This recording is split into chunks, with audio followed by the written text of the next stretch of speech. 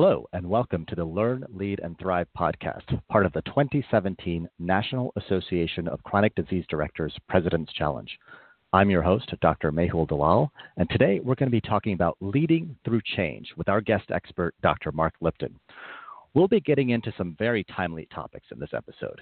If you're interested in how leaders face ambiguity, handle disruption, manage uncertainty, and the translation of private sector insights to our public sector world, stay tuned in. Mark Lipton is a professor of management at the New School in New York City and has served as an advisor and consultant to private and public sector organizations, including the CDC. He has written for premier publications such as the Harvard Business Review and the MIT Sloan Management Review. His most recent book, Guiding Growth: How Vision Keeps Companies on Course, was published by the Harvard Business School Press, and his forthcoming book, Mean Men, will examine the intersection of cruelty and leadership. Well, I'll let Mark explain that further if we have time, but that seems like a rather well-timed book, and I'll leave my comments there. A number of years ago, I had the privilege of going through a longitudinal leadership development course led by Mark that certainly has a lasting influence on my thinking around professional growth and leadership. So I'm really appreciative of the opportunity to speak to him again and learn from his insights. Mark, welcome to the show. Is there anything that you want to add to that introduction? It's a wonderful introduction. Thank you, Mehul. Yeah, I think the only thing I would underline was my enjoyment and insight having worked with so many public health people around the country, and I miss it. So I learned a great deal about leadership, and as you mentioned earlier, the intersection, that the way in which middle and upper level public health leaders need to operate in some ways is converging with what we're learning in the private sector and in the not-for-profit sectors. Yeah, I'm definitely looking forward to diving in and talking a little bit more about that. So can you start us off with a bit of an overview around change and disruption in the private sector context? And then maybe you can talk a little bit how that applies to the public sector and what we can learn from that. Sure. In the last 2 years, particularly, I've been focusing my research on this notion of disruption. And I think it's fairly unavoidable to be working in any organization and that word not floating to the surface in many conversations. What we've been looking at particularly is how CEOs of very large, complex organizations are thinking about disruption. I had this notion that they were bolting upright in bed at 3 a.m, thinking that tomorrow I'm going to be Uberized or Netflixed or Amazoned or something like that. And I was curious how they were thinking about it, strategizing. What were they doing to better prepare their organizations so that they would not have to undergo a very traumatic transformation to adapt to it? And some of the findings were really almost counterintuitive to us, and hopefully we can get into some of that today. One of the big ones is that we're now seeing disruption very differently from the way Harvard professor Clay Christensen has envisioned disruption, where an organization has to go through a major transformation every so many years because of some big technological shift that has completely upended their business model.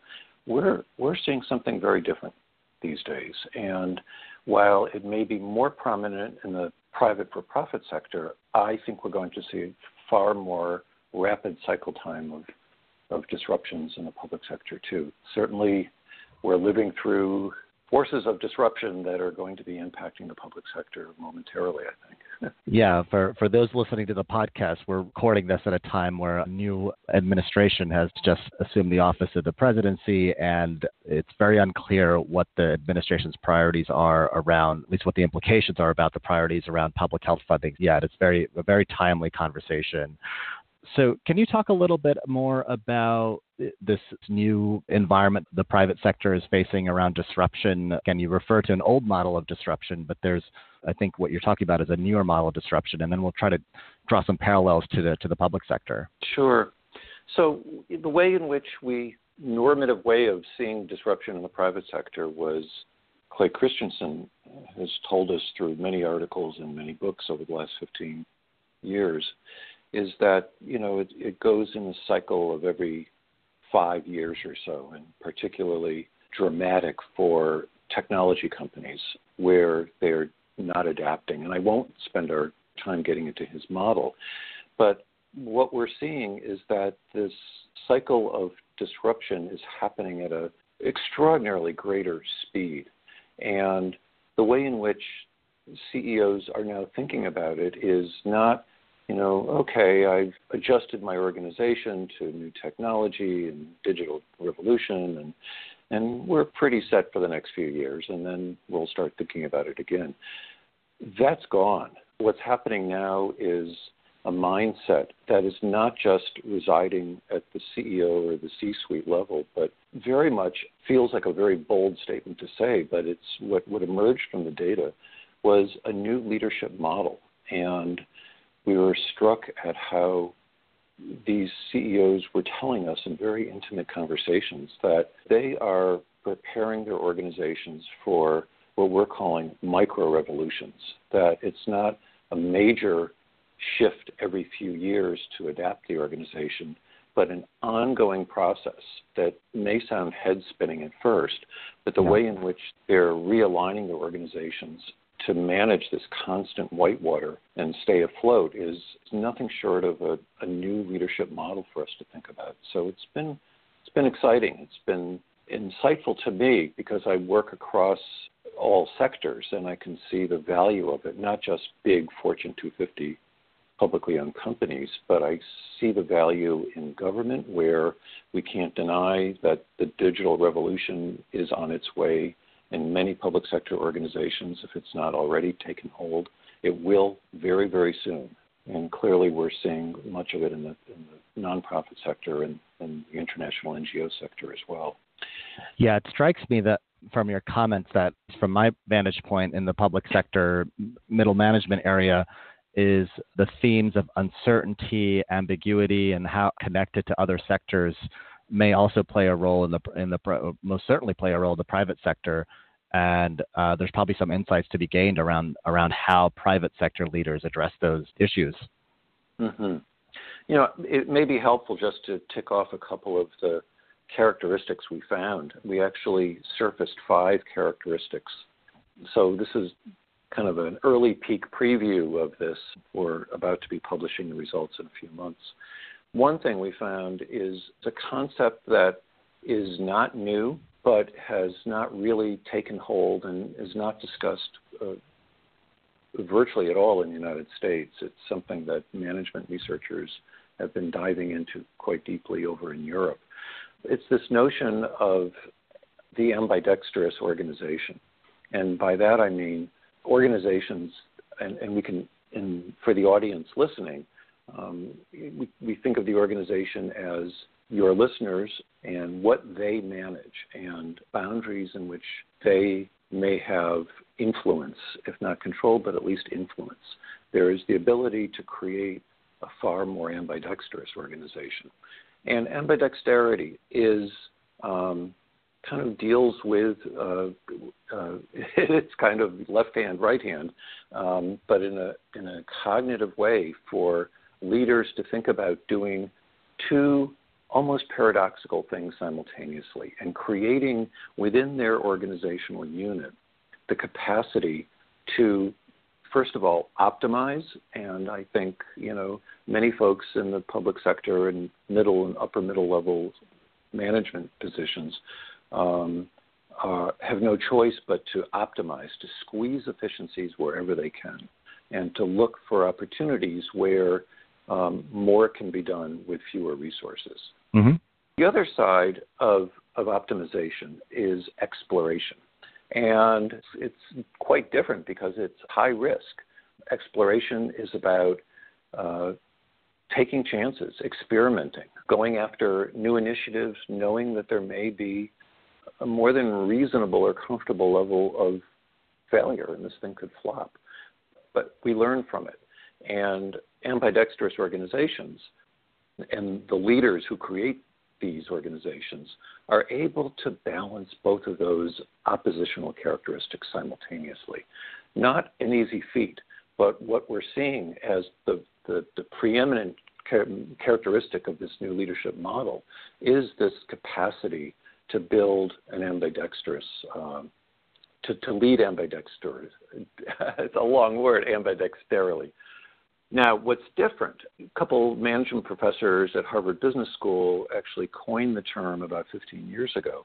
And their belief was that ambidexterity could only happen if you create what used to be called skunk work. So you had one unit that ran, and you worked very hard to optimize, to squeeze your efficiencies, to look for more efficient ways of achieving your mandate. And when you wanted to experiment, well, that was done by somebody else in another location where the organizational culture was set up for it. And up until recently, that's been the notion of how to manage with ambidexterity, that you could not do it within the same located organization because the assumption was that the cultures would be so different. The culture that is more comfortable with exploring and risk-taking may not live well with efficiency maximization.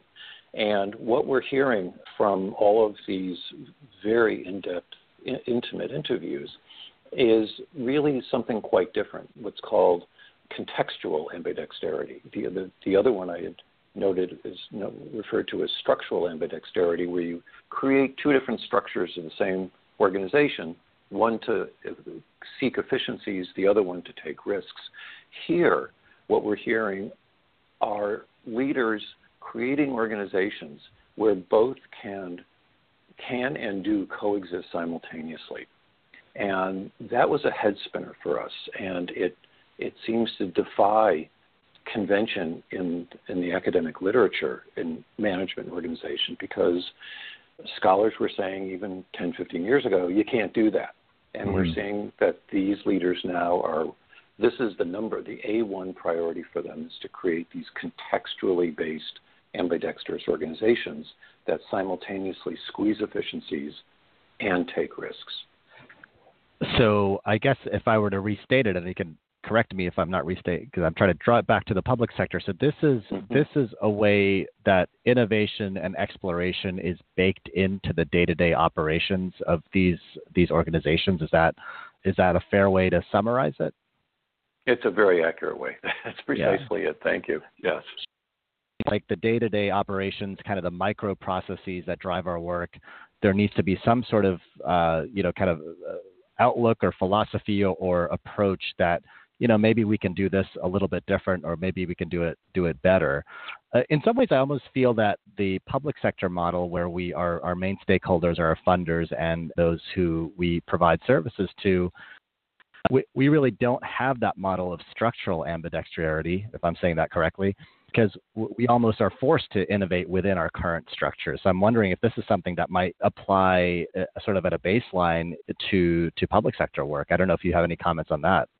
I think it facilitates the application of this to public sector organizations because, as you noted, you don't have the option. There is no option of going off and creating another unit that is charged and far more comfortable with taking risks and exploring. So the challenge is, how do we do this all together? And my own personal experience working, with public sector clients is that this could be a hugely motivating initiative, enormously motivating. If there's the recognition that, yes, we have to charge through and constantly seek efficiencies and doing more with less, but the motivating factor that I've experienced in the public sector particularly is in loosening up the freedom for people to seek ways of solving the problems, of leapfrogging and accomplishing far more than you do now by considering much more creative approaches. And again, that comes with risk, and the public sector likes to minimize risk.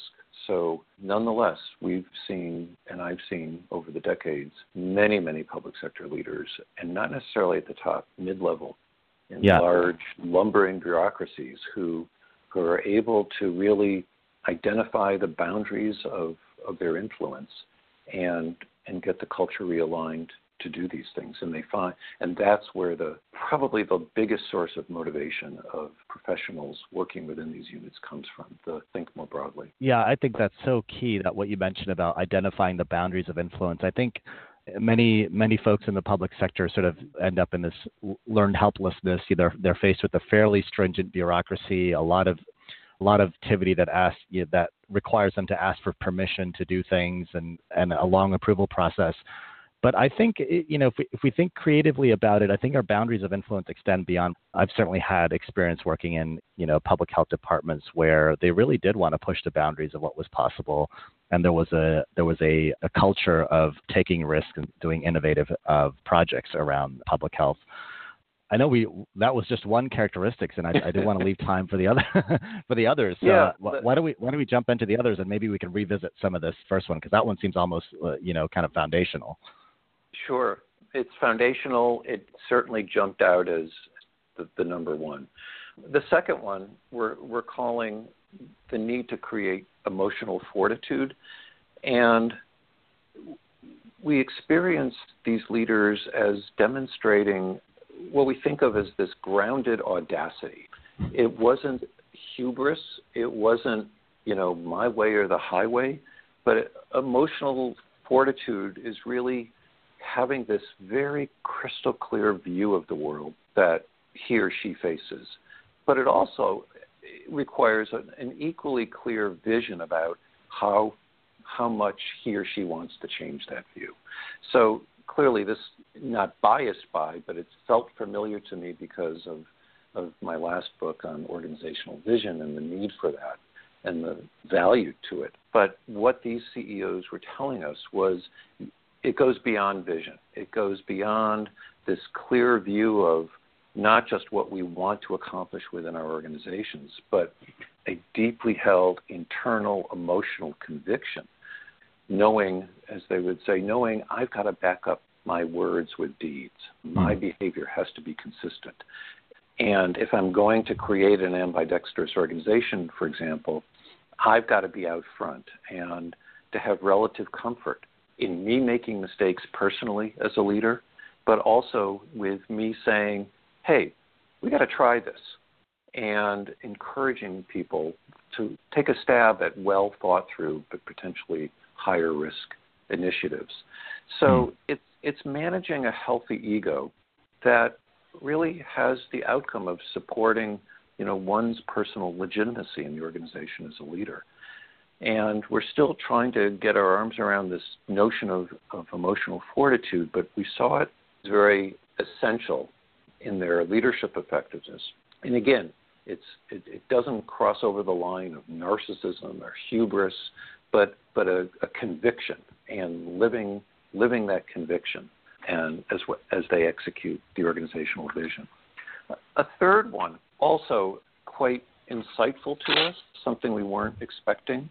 There was, as one would expect, there was the strong suggestions or imperative that we have to focus on, the quality of talent, continually developing talent, recruiting the best talent, creating a culture that supports the best work that these people can do. Mm-hmm. But it went beyond that. And as we teased through the data, we understood it as these leaders feeling so strongly about how they rank the criticality of talent and culture that we realized that what they were doing is they take a pause, whether it's annually or semi-annually, they take a pause and step back and think about, if I were to create an entirely new organization, how would I do things differently? And it's almost this Zen Buddhism notion of Shoshin, the beginner's mind, where stepping back and saying, let me, in my mind, wipe the slate clean here. And sometimes they do this with their senior management group, and not get completely shackled by the status quo and the way things are done. But even within the constraints of public sector leadership, where there may be more rules and more, the culture may be more unrelenting in telling leaders this is the way you have to do things. to really clear the mind and think about if we were to start over, again, within our bounds of influence, what would we do differently? And we're seeing this quite profoundly with the CEOs of these highly complex global organizations. Mm-hmm. And I cannot help but see not just the value, but the facility of leaders in the public sector in the middle, being able to adapt some characteristics of this notion of beginner's mind, and not being so hamstrung by the status quo, particularly as it relates to, how do we think about talent? How do we think about culture and getting the norms and the values of our culture aligned to make sure that talent can just be let free to really do what they have the potential to accomplish. I'll just interject for a second. I think that's a really good insight and very practical. And in fact, we had 2 episodes of this podcast that touched on some of those issues. One, we did an entire podcast on succession planning, succession management. And in fact, it went beyond just sort of inventorying skills, but really connecting the succession management plan with the strategic plan of the organization. And the other one I talked to Dr. Ross Brownson, who is a public health researcher, and again, he identified organization culture as one of the key modifiable evidence-based practices in terms of administering successful public health organizations. So this ties right into that. That's fascinating because that's coming from another very different source of raising the importance of that. That is fascinating. Yeah, well, it's not easy in terms of changing organizational culture, but I do feel that it is something that is under our sphere of influence. I think whether you acknowledge it or not, whether it's implicit or explicit, folks in middle management, supervisory roles are having a pretty profound impact on the culture of how their teams and at least their units operate. Yeah. Did you want to finish up on number 3? Because I think we'll have to take a bit of a break here and come back and hit the other 2. Any final comments on number 3? No, I'm fine with number 3. I just didn't want to lose the opportunity of providing the last 2. Oh, yeah, sure. No problem. We're going to take a quick break here and return and take a look at the other 2 and then maybe revisit some of the ones that resonate most with our public sector roles. So stay with us. Hi, this is Dr. Mehul Dalal with a quick break here. I know in the day-to-day bustle of work, it's not easy to study and apply leadership best practices. I also know that leadership is not about a particular individual who happens to be in a supervisory position. It's about working together to identify and cultivate these skills and capacities in each other and at all levels of the organization. Leadership skills should be foundational to all public health professionals as our field confronts change both from within and without. It's my hope that this year's National Association of Chronic Disease Directors President's Challenge, Learn, Lead, and Thrive, will draw attention to best practices, industry-leading thinking, and most importantly, practical advice on how to implement these concepts and techniques in our daily work. Please tune in to other episodes of this podcast where I talk with leading experts tackling important questions around professional development, succession planning, managing up, job satisfaction, and more. We've lined up exciting conversations with folks like Dr. Ursula Bauer, Dr. Jean Alonji, Dr. Mark Lipton, professor of management at the New School, Drs. Amy Wisniewski and David Berg, both professors at Yale, and Dr. Ross Brownson of Washington University. To access the podcast, go to the National Association of Chronic Disease Directors President's Challenge webpage, found at chronicdisease.org, where you'll also find links and resources related to this and other podcasts in this series. Now back to the show. Okay, welcome back. Now let's pick it right up and get into the last 2 of the 5 characteristics, and then maybe we'll take some time to review and summarize those. Mark, we ended on number 3, so let's dive into number 4. Yeah, so and these were in order of frequency of how we heard them, and I don't want to say we only heard 5 things. We heard about 40 items, but through the data analysis, we really distilled it down to the 5 most powerful, frequent items, and the ones where we actually put a value on, what was the degree of passion these men and women felt when they talked about these things. The 4th was a notion of harnessing the actual forces of disruption. So rather than running away from or putting up defenses to disruption, they leaned right into it. And they actually put on their agenda looking around for disruption in other organizations, perhaps in other pockets of their own organization, and hijacking those disruptions in thoroughly legitimate ways. And so it was really about, what's going on in the world that could be a competitive threat to us, and what can we learn from them that we can adapt and put into our own organization and make ourselves not necessarily disruptive to others, but highly effective. So there was kind of a jujitsu thing going on where they were constantly scanning the environment for new disruptive ways of approaching challenges and their business model. This, too, I see as relevant to public sector managers, because when I work with groups of upper middle level public sector leaders, I'm often struck at, again, this reliance, because I think the culture really emphasizes it, but a reliance on the status quo, and this is the way we've always done things around here, rather than putting on binoculars or whatever metaphor we want to use, but widening the lens and seeing what else is going on, what are other people doing. So it may not be narrowly within your professional field of interest, but even more widely across public health, for example. Are there very new approaches being taken that with some insight and creativity on the part of a management team, they could think about, folks over in LA are doing it this way, or they're doing it this way in Boston to approach something very different from what we're involved with. How might we be able to harness those disruptions and bring them into our shop to make us more effective? So it's not, I think the lesson here was not avoiding or running away from what others are doing that we may find threatening, but to actually bring them into the organization.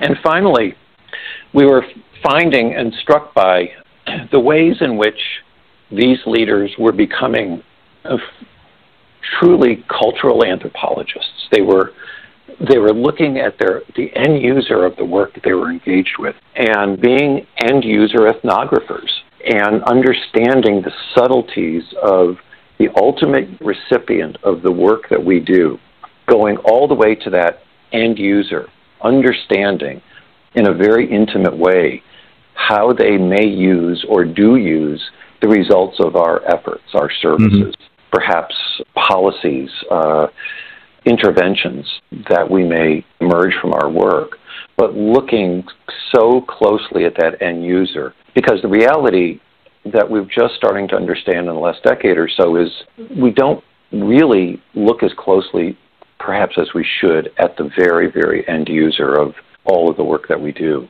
and what more can we learn about them that they may not be telling us. Yeah. And we've heard really remarkable stories about how leaders were approaching the collection of this kind of data, if you will. It certainly is data, but it's at a very personal, intimate level. So that was the fifth piece. They really were becoming end-user ethnographers. And I'm very curious what your thought is of that one as you think about our audience. Yeah, I think that's interesting. I mean, I think from the public sector standpoint, it's important to identify and define who our end users are. Probably varies depending on the programs and services that we're offering. But one insight that I thought was really interesting from what you just mentioned is treating if we define our customers broadly, meaning potentially our partners that are benefiting from working with us, or even our funders, one insight that I don't think we'd give enough thought to is what is their experience in interacting with us? Like, what do they want to gain from the interaction? In that sense, I think, we have a lot of customers, and not being sort of a product-driven for-profit company, our work isn't going to necessarily suffer, and this might be unfortunate, but if our ultimate end-user experience isn't kind of as optimal as it could be. But I do think there's many customer bases that we need to keep in mind, and thinking about their experience in interacting with us and working with us as sort of a user experience. I think that's an interesting insight to potentially apply to our work. Yeah, That sounds highly relevant, and Yeah. and in the spirit of what these corporate folks were telling us. Absolutely. I did want to explore, I know we cut our discussion short a little bit on the ambidextrous organization. I think we covered a lot of work there, but I did want to get back to that for maybe a couple of minutes. I guess I'll try to frame a question for you or a comment for you, and maybe you can react to it. And you might even be explained this better than I could. But the idea of an innovator's dilemma, which is, I think more primarily in the private sector, is that when a company establishes its product, its customer base, it sets a pretty high set of expectations, a sort of entrenched set of expectations of what that company is going to be providing. And that company, when put under pressure to innovate, to do something new, risks alienating that customer base or, entrenched product stakeholder group as it tries to innovate. And I've heard about this concept in the public sector, in the private sector, but it strikes me that it could apply to the private sector as well. We just have a different set of stakeholders we're dealing with. So if you think of our main customer base or our main stakeholder group as our funders, in many cases those are federal funders, potentially state public funds, you have sort of an established set of stakeholders and expectations as to what is going to happen with the dollars that they give you.